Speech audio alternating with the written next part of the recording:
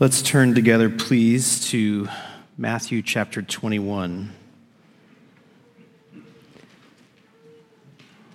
We will spend our time together today in the 21st chapter of Matthew's Gospel, and we will continue both for Good Friday and for Easter, for Resurrection Sunday, to focus on Matthew's accounts of the Holy Week, of the Passion Week, as we reflect on all that Jesus accomplished in our behalf to atone for our sins and to give us the hope of eternal life. I want to thank Aaron Birchwell for making sure we had the palm fronds. Is that the appropriate term, Aaron? So thank you for making sure we had those and for decorating behind me. As I look behind me, I see a little bit of sun, maybe. Somebody said last time I preached that every time I got loud, the sun came out. So I don't know if Jesus was up in heaven pushing a button or not, but I'm sure not. For those of you who don't know, I'm sarcastic. So please don't come to me afterward and say that you're being irreverent. I'm just being sarcastic. All right. You never know. So let's spend some time now reading God's Word as we look at Matthew chapter 21. Fritz read for us earlier verses 1 through 11. And I want to pick up in verse 12. So in verses 1 through 11, you know the story well. The Lord Jesus rides this humble beast into Jerusalem. In a sense, he was offering himself as their king. But of course, they didn't understand. They wanted to mold him into the image of a king that they wanted. They wanted political liberation. They wanted power. Jesus didn't come to offer them that. He was a much stronger king than that. He had created everything and was owed everything. But in the first advent of Jesus, his incarnation, he primarily was not offering himself as a conquering king. That will come in his second advent, but primarily in his first advent, he was offering himself as an atoning substitute, as a savior. So in some senses, the crowds spoke better than they knew.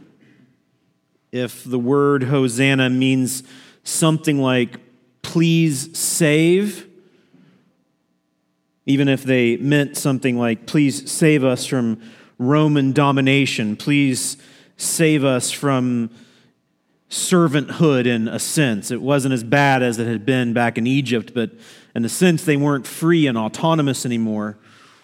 Their cries for salvation were words spoken better than they knew, for indeed they did need salvation, which is exactly why Jesus came. And so because they didn't understand who he really was, supreme king, and in just a few short days, suffering servant, he is going to have to speak and teach and clarify so that at least later on they would understand. So we pick up on that in verse 12 now.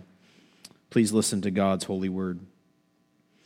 And Jesus entered the temple and drove out all who sold and bought in the temple, and he overturned the tables of the money changers and the seats of those who sold pigeons. He said to them, "It is written, 'My house shall be called a house of prayer,' but you make it a den of robbers." And the blind and the lame came to him in the temple, and he healed them. But when the chief priests and the scribes saw the wonderful things that he did, and the children crying out in the temple, "Hosanna to the Son of David." So the cries from the triumphal entry continue now with the children. The leaders were indignant. And they said to him, "Do you hear what these are saying?" And Jesus said to them, "Yes. Have you never read, out of the mouth of infants and nursing babies, you have prepared praise?" And leaving them, he went out of the city to Bethany and lodged there. In the morning, as he was returning to the city, he became hungry.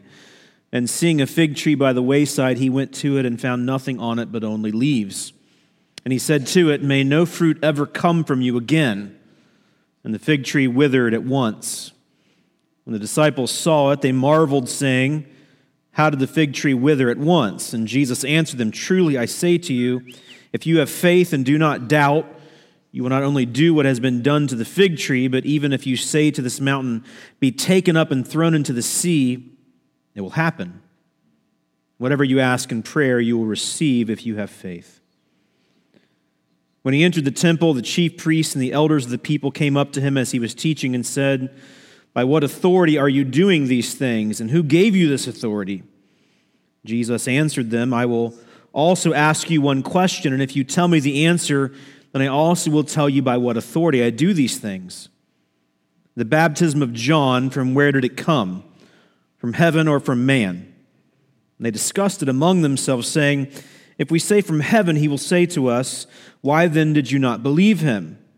But if we say from man, we are afraid of the crowd, for they all hold that John was a prophet." So they answered Jesus, "We do not know." And he said to them, "Neither will I tell you by what authority I do these things. What do you think? A man had 2 sons. And he went to the first and said, 'Son, go and work in the vineyard today.' And he answered, 'I will not.' But afterward he changed his mind and went. He went to the other son and said the same. And he answered, 'I go, sir,' but did not go. Which of the 2 did the will of his father?" They said, "The first." Jesus said to them, "Truly I say to you, the tax collectors and the prostitutes go into the kingdom of God before you. For John came to you in the way of righteousness, and you did not believe him. But the tax collectors and the prostitutes believed him. And even when you saw it, you did not afterward change your minds and believe him. Hear another parable. There was a master of a house who planted a vineyard and put a fence around it and dug a winepress in it and built a tower and leased it to tenants and went into another country. When the season for fruit drew near, he sent his servants to the tenants to get his fruit. The tenants took his servants and beat one, killed another, and stoned another. Again, he sent other servants more than the first, and they did the same to them. Finally, he sent his son to them, saying, 'They will respect my son.' But when the tenants saw the son, they said to themselves, 'This is the heir. Come, let us kill him and have his inheritance.' And they took him and threw him out of the vineyard and killed him. When therefore the owner of the vineyard comes, what will he do to those tenants?" And they said to him, "He will put those wretches to a miserable death and let out the vineyard to other tenants who will give him the fruits in their seasons." Jesus said to them, "Have you never read in the Scriptures, 'The stone that the builders rejected has become the cornerstone. This was the Lord's doing, and it is marvelous in our eyes'? Therefore I tell you, the kingdom of God will be taken away from you and given to a people producing its fruits. And the one who falls on this stone will be broken to pieces, and when it falls on anyone, it will crush him." When the chief priests and the Pharisees heard his parables, they perceived that he was speaking about them. And although they were seeking to arrest him, they feared the crowds because they held him to be a prophet. May God bless to us the reading of his holy word. The Jewish week, rightly, begins on Saturday. It's their day of rest. It's their day of devoted worship. After the day of rest, Jesus comes into the city, as we know it, Palm Sunday, the triumphal entry, in a sense to offer himself to the crowds, though he knew full well how they would react to him. He, as John tells us in the 2nd chapter of his gospel, Jesus knew what was in the heart of men. On Monday, he comes back and cleanses the temple, curses the tree. Tuesday, he comes and finds the tree having withered, and the disciples comment on it. Wednesday is a bit of a quiet day. Not a lot is said to us about Wednesday. Thursday, of course, is the Last Supper. He would be arrested that evening, put on trial sometime after midnight on Friday. brought before several high officials, both Jewish and Roman, on Friday, and then crucified in the morning.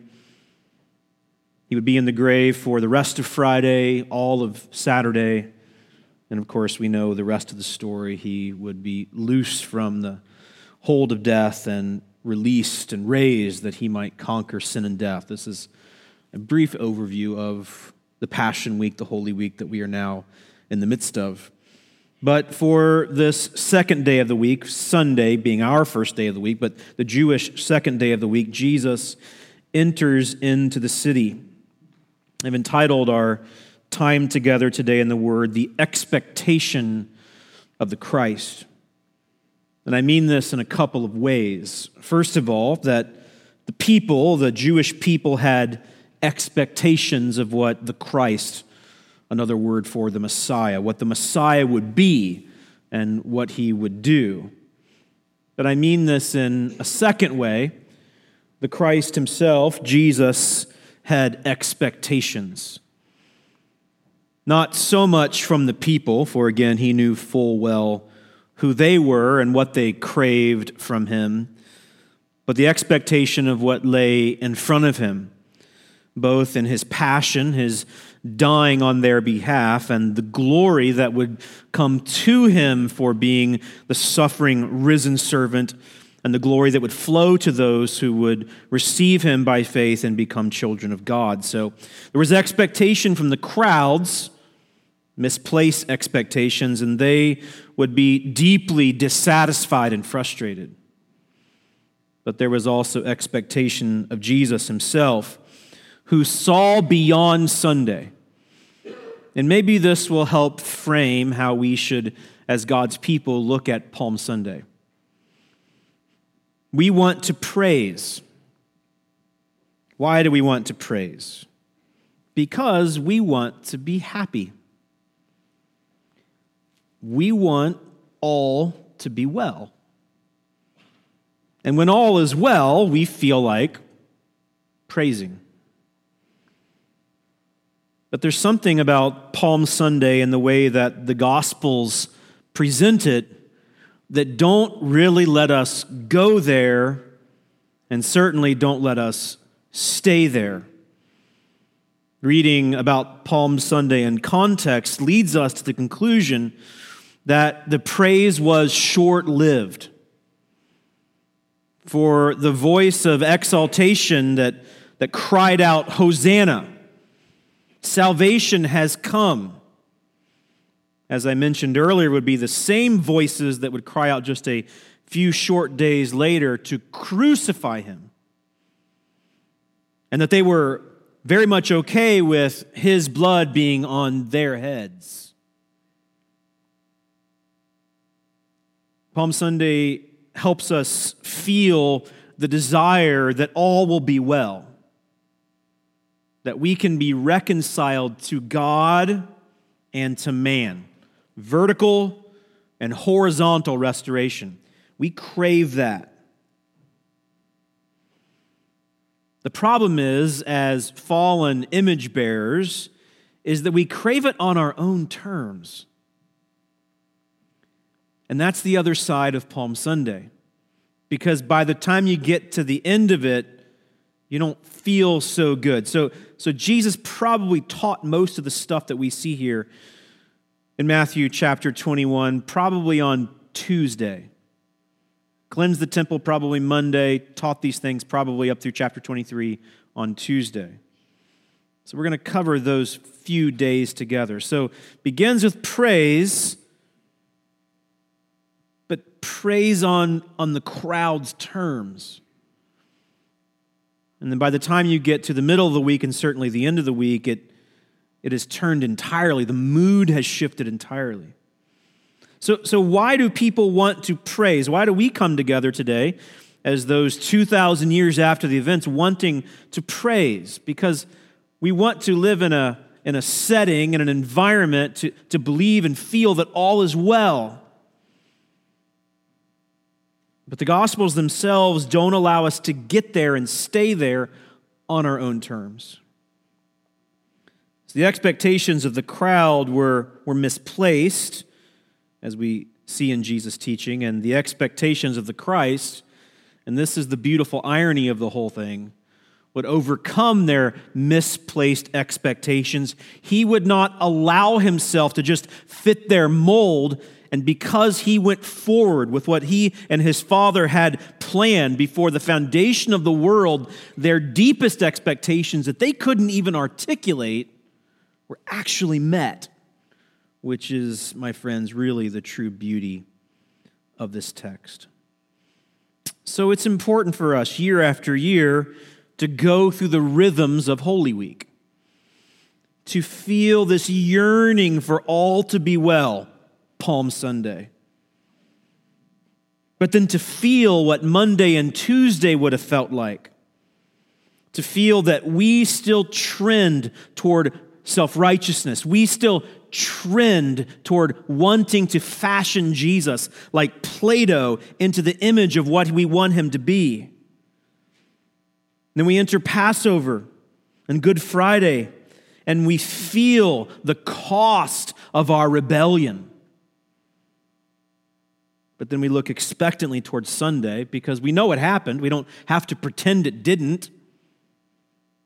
And we look forward to celebrating the resurrection, Jesus' powerful and gracious conquest over sin and all of its implications. We go through these rhythms. One author has said that historic Christian worship forms us on the level of our loves, not just our minds, but our affections. So when we go through the movements of Holy Week, our loves, our affections are addressed and shaped. This same author has said that discipleship, growth in holiness, growth in Christ-likeness, discipleship, we might say, is a way for us to curate our hearts. Like a curator of a museum, he takes care of all the artifacts. Discipleship, we might say, is a way to curate our hearts, to be attentive to and intentional about what we love. So that's why we come back to these rhythms year after year, to address our affections and then to find them shaped and met in Christ. So first of all today, Jesus Christ does not offer himself as a temporal token Savior. I spent nearly a decade in a city in South Carolina. There's many things I love about that city. It's near the mountains. I love the mountains. It's near the beach. I love the beach. There's great food. There's great wardrobes. Everybody down there is really dapper. I wore bow ties back in the day. Maybe I'll break one out one of these days. It's more sunny than the dreary Ohio Valley is. It seems like there's always things to do, places to go, people to see. The longer I lived there and the more I interacted with people, began to come to the realization that people's church membership identity was incredibly important to them. But often, not always, but often I found that some of those same people, as you spent time with them, had zero fruit in their life, which would indicate that they actually knew, let alone treasured, Jesus at all. But it was really, really important for them to indicate which church they belonged to or which church their grandfather had pastored. I grew up in the Midwest, so after those years, we came back to Ohio. It's not quite the same as living in the South, but in a sense it is. For the most part, if you interact here in these suburban communities and you say to people what you did, you tell people what you did over the weekend. I went to a soccer game in the morning, and then we had baseball practice in the evening, and then we went to church on Sunday. They're not going to look at you like they're nuts, like you're nuts. Most people here in the Midwest are pretty pleasant. They're pretty affable and pretty kind. In fact, they might even say to you, well, we have a church that we belong to. Now, often you'll meet people who are genuine believers in the community. They really love Jesus, and that's wonderful to hear. But very often, the same people who are saying these things, they don't live for Christ at all during the week. They have no regard for him and certainly don't embrace him as Savior and Lord. But there's something about this token notion of belonging to a religious institution. So we can confuse our our devotion to Jesus Christ as Savior and Lord with church membership. I think perhaps the way it shows up most in our particular setting is that most people want to be moral.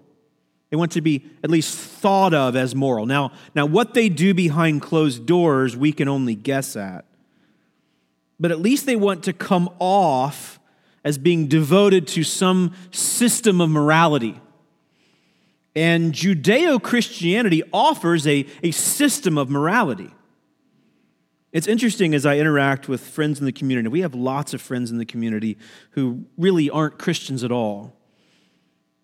But they're really, really serious about being perceived as being good people. Do you run into that in the community in which you run? They may not really see their need for righteousness outside of themselves, which can only come from Jesus, a very Christian notion, in fact, the Christian notion. But they care about being perceived as moral. It might affect the way that they vote. It might affect the way that they use some of their money. It probably affects the way that they do some of their parenting. But for them, this Judeo-Christian identity is a bit of a cloak because they want to come off well. If we Midwesterners want to be anything, we want to be pretty good neighbors. Now, we may not really know each other and like each other, but we at least want to get along. That's what Midwesterners do.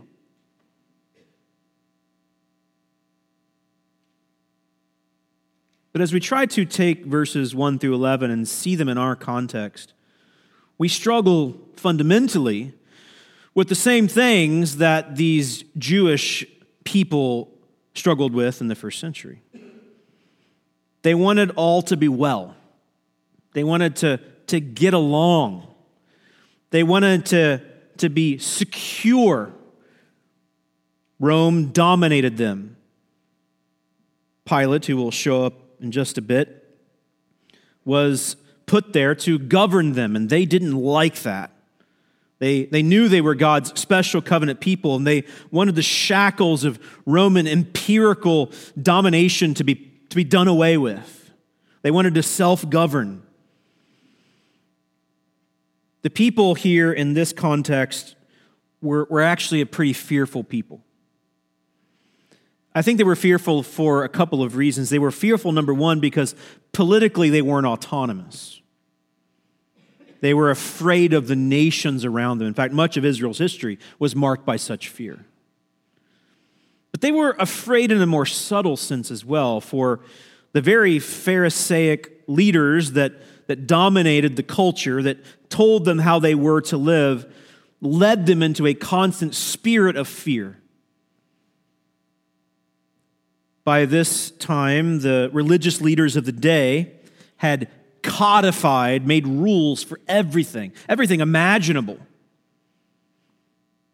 And the people knew full well that they couldn't keep up appearances as well as the religious leaders did. But the message the religious leaders were sending, the messages were this: do all the right things all the time, and then God will love you and we will accept you. The problem is nobody can do that. Later on, Jesus will say about those religious leaders that they are like whitewashed tombs. It's like going to a cemetery and seeing a very impressive gravesite, but inside, you know, it's full of rotten bones. So these people were afraid, they were unsettled, and they saw Jesus, and according to John's gospel, because he had just raised Lazarus from the dead, and that news had begun to spread around the environs of Jerusalem, because they saw him as a miracle worker and a teacher who had some level of authority, that perhaps he could come in and deal with their fears. Their fears of not being able to keep up appearances, of not being able to deal with their problem with God vertically and their problems with each other horizontally. And politically, he could cast off all the domination of Rome and offer them some sort of salvation. So it is in this sense they cry out, "You are the Savior." But I think behind it there perhaps is this questioning in their minds. Are you the one who can deal with all these fears that we have? And so they cut down branches and lay their cloaks on the road. But it's interesting, he doesn't come to them on some Arabian steed. His generals are not arrayed around him in a series of chariots. He's not wearing a crown. He doesn't lay out for them, like on a stump somewhere, his plan to achieve for them political independence. He doesn't just come to them and tell them how he's going to give them their best life now. He comes on the foal of a donkey, the most humble beast of burden one could imagine. And though they are crying out for salvation, and though they desperately needed it, they didn't want it on his terms. And so he doesn't allow himself to fit their mold. And so for us today, he doesn't offer himself to us as a temporal token Savior. Is it appropriate, let's bring this back to our context, is it appropriate for us to love our country? I just hit both sides, right? The answer is yes. It's appropriate for us to love our country. It's okay to be a patriot. But is America our salvation? To which you should answer, no way. It's appropriate for us to work hard, to save money, to be responsible, to be good stewards, to provide for our children, and if we do well enough, maybe a couple of generations beyond that. But is it appropriate for us to worship capitalism? And the answer is no. Far too often we conflate mistakenly. We confuse Jesus and who he offered himself to be and the gifts that he's given us. Would you have wanted to grow up in the Soviet Union in the 1950s? And the answer is no. So I'm glad that I live in this age and I'm raising my children in this age, but my money and my political ideology is not my salvation. And Jesus will not allow himself to be conflated together with these things. You see this, right?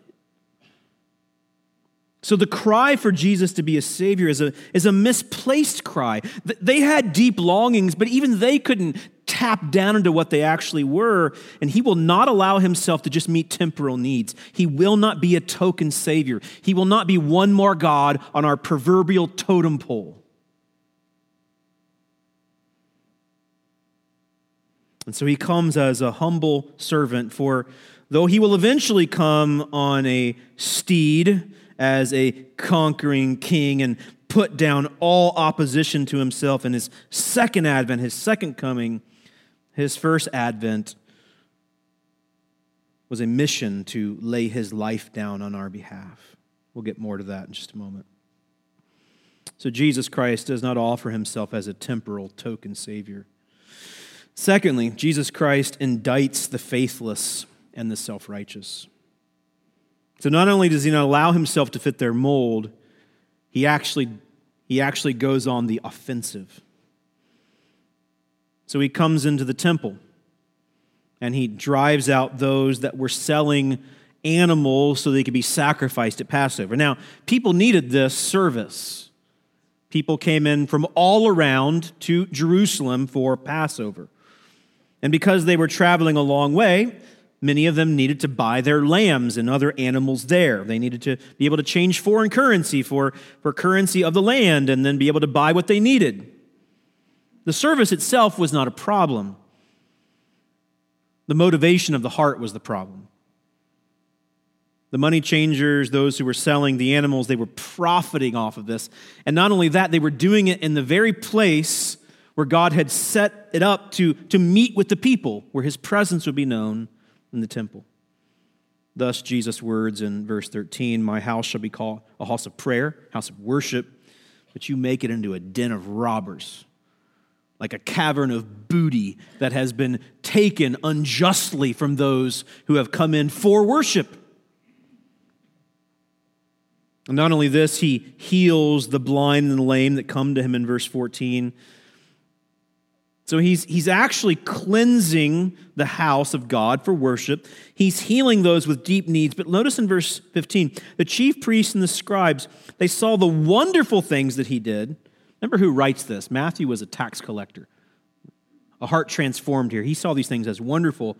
And the children are crying out, Hosanna, Son of David, you are the Son of David. You're the only one who can save. And they were, according to the end of verse 15, not just mad, they were indignant. This led them to bloodlust. And they can't even understand it. And so they say in verse 16, do you hear what they're saying? In other words, you need to shut them up because what they're saying about you being the Savior, that's blasphemous. Jesus says that the young ones spoke better than they knew, certainly better than their religious leaders, according to verse 16. He departs from there. He curses the fig tree, verses 18 through 22. Matthew condenses this into one occasion. It probably happened over the course of 2 days, according to Mark's gospel. This signifies that though God expected his covenant people to bear fruit, the fruit of repentance, turning away from sin, and the fruit of faith, representing him to the nations around them and drawing their attention to him as the one true God, that they were fruitless. This was the season when the leaves were just coming out on the fig trees. And so he sees this fig tree that is leafed, and he says, look, this fig tree is about to bear fruit, for not long after the green leaves came out on the fig trees, green fruit would accompany it. But this tree had not yet had its fruit come out. And he is, in a sense, implying this is what the Jewish leaders in particular, but the Jewish people generally are like. You look at them and you think there would be fruitfulness, centuries of covenant belonging. Paul talks about this in Romans chapter 9. To them belong the patriarchs and the covenant. They had all the privileges imaginable. But if the history of the Jewish people is anything, it's a record of them constantly forgetting their privileges and turning towards sinfulness. Autonomy, rebellion. And Jesus comes as a king, truly, and he is speaking with authority and saying, as I survey my covenant people, and in particular their leaders, I would expect that by this point in their covenant history, they would have tender hearts and they would represent me to the world. But this is not the case at all. The religious leaders come and ask him several things, in particular in verses 23 and 24 about his authority. Where do you get this authority to speak like this and do these things? He points them back to John. God had sent John as an authoritative voice, primarily to prepare the way for the Messiah. He asked them a question which puts them in quite a conundrum. Did John's authority come from heaven or from man?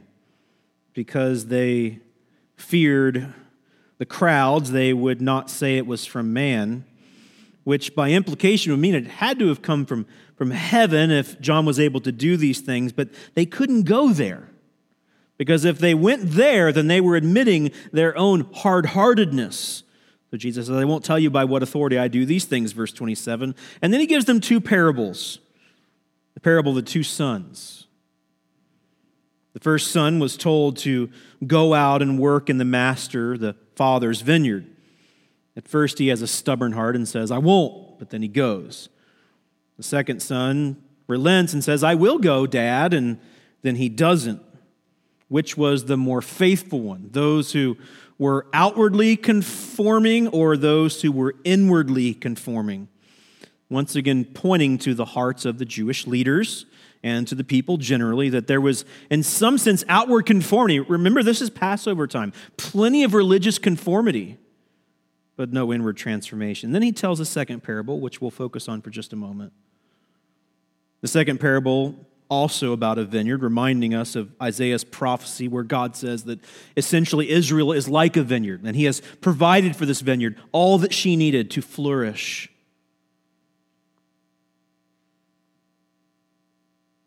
The landowners sent servants to talk to the tenants to make sure that he got his recompense. This often happened in the environs of Israel. A foreign landowner would buy a piece of property and lease it out to farmers, but then he would expect returns on his investment. But the tenants beat the servants and even killed some of them. And then he sent more, and they did the same to them. This reminds the readers and the original audience that God had provided voices, leaders, reminders to his covenant people. Those for whom he had provided so much, he sent reminders to them, come back to me, follow me, treasure me, but they killed them. People like the prophets, for instance. But as you follow the mood of the story, this landowner is gracious and hopeful, and so he doesn't send more servants, he sends his best messenger, his very representation, his own son. And when the tenants see the son, they don't just kill him. They feel like if they kill him, they can actually get all that they want, which is to have the kingdom on their own, which is exactly what the Jewish leaders wanted. They wanted power. They wanted adulation. In a sense, they wanted to be worshiped as God. And Jehovah, Yahweh, was just a token to them, a means to an end for their own self-aggrandizement, to be worshiped as the end rather than the means to an end. And Matthew speaks well in verse 45, for the Pharisees understood that he was speaking about them. They had taken the privileges of their position and used them for self-worship.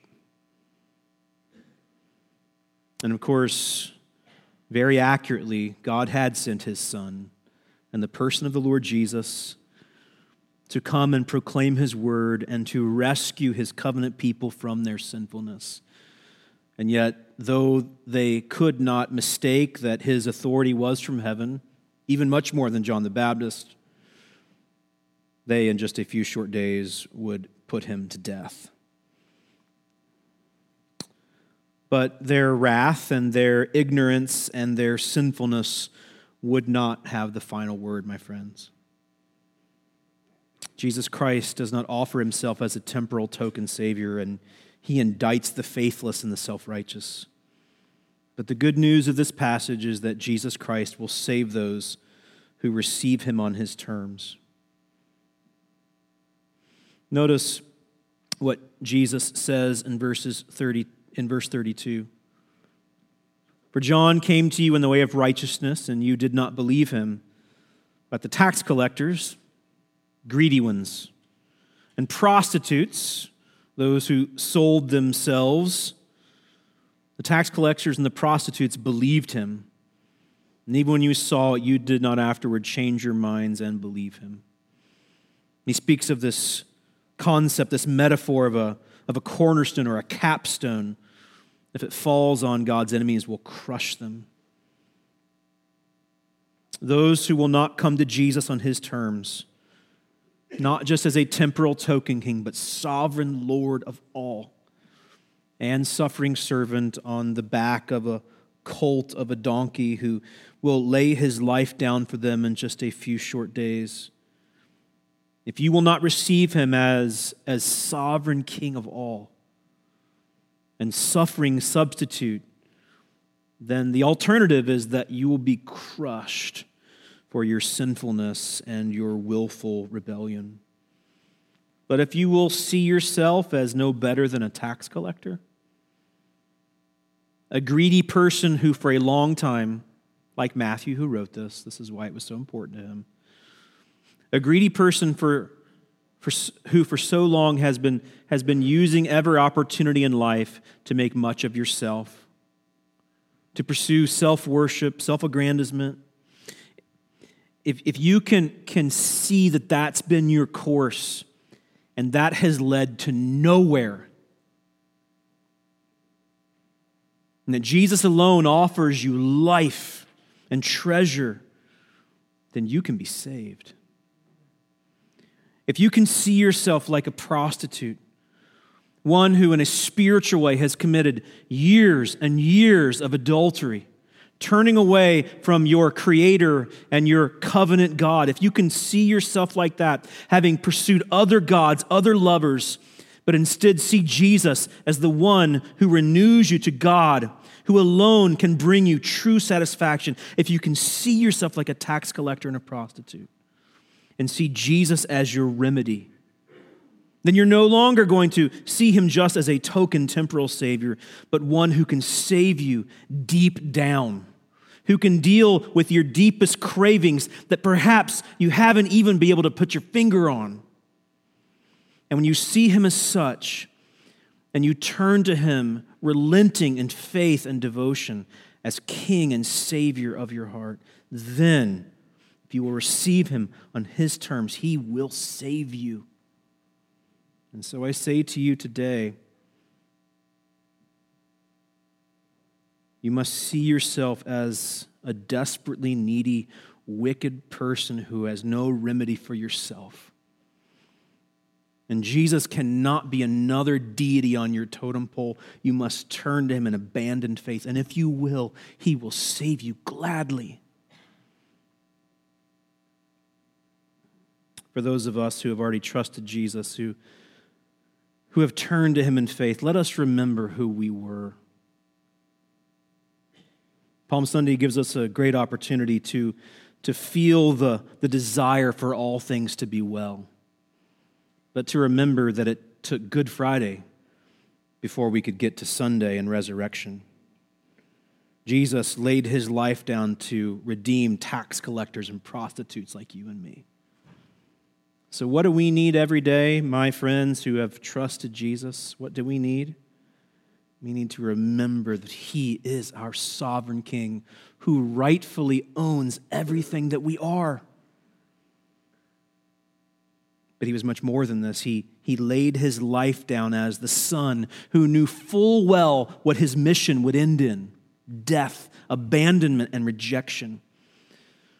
But he went through that, death, abandonment, and rejection, so that we could be sons and daughters. So may we remember the gospel of Jesus. And this week gives us such a beautiful opportunity to do that the longing for all things to be well has been satisfied in the Lord Jesus Christ. So let us move through Holy Week with expectation, with meditation, with humble, thankful hearts. And so I say to you, as we walk away from this passage, Jesus Christ will not allow himself to be a temporal token Savior. He indicts all faithlessness and self-righteousness, but he will save all of those who come to him on his terms. Thank God for the gospel. Let's pray. Lord Jesus, now by your Spirit, may your word be plain to us. May our minds grasp it and understand it, and may our hearts embrace it. Do all that in every heart which is needed, that you might receive the glory that you are due, and that we might receive the joy that we so desperately desire. And we pray these things in your name, Lord Jesus. Amen.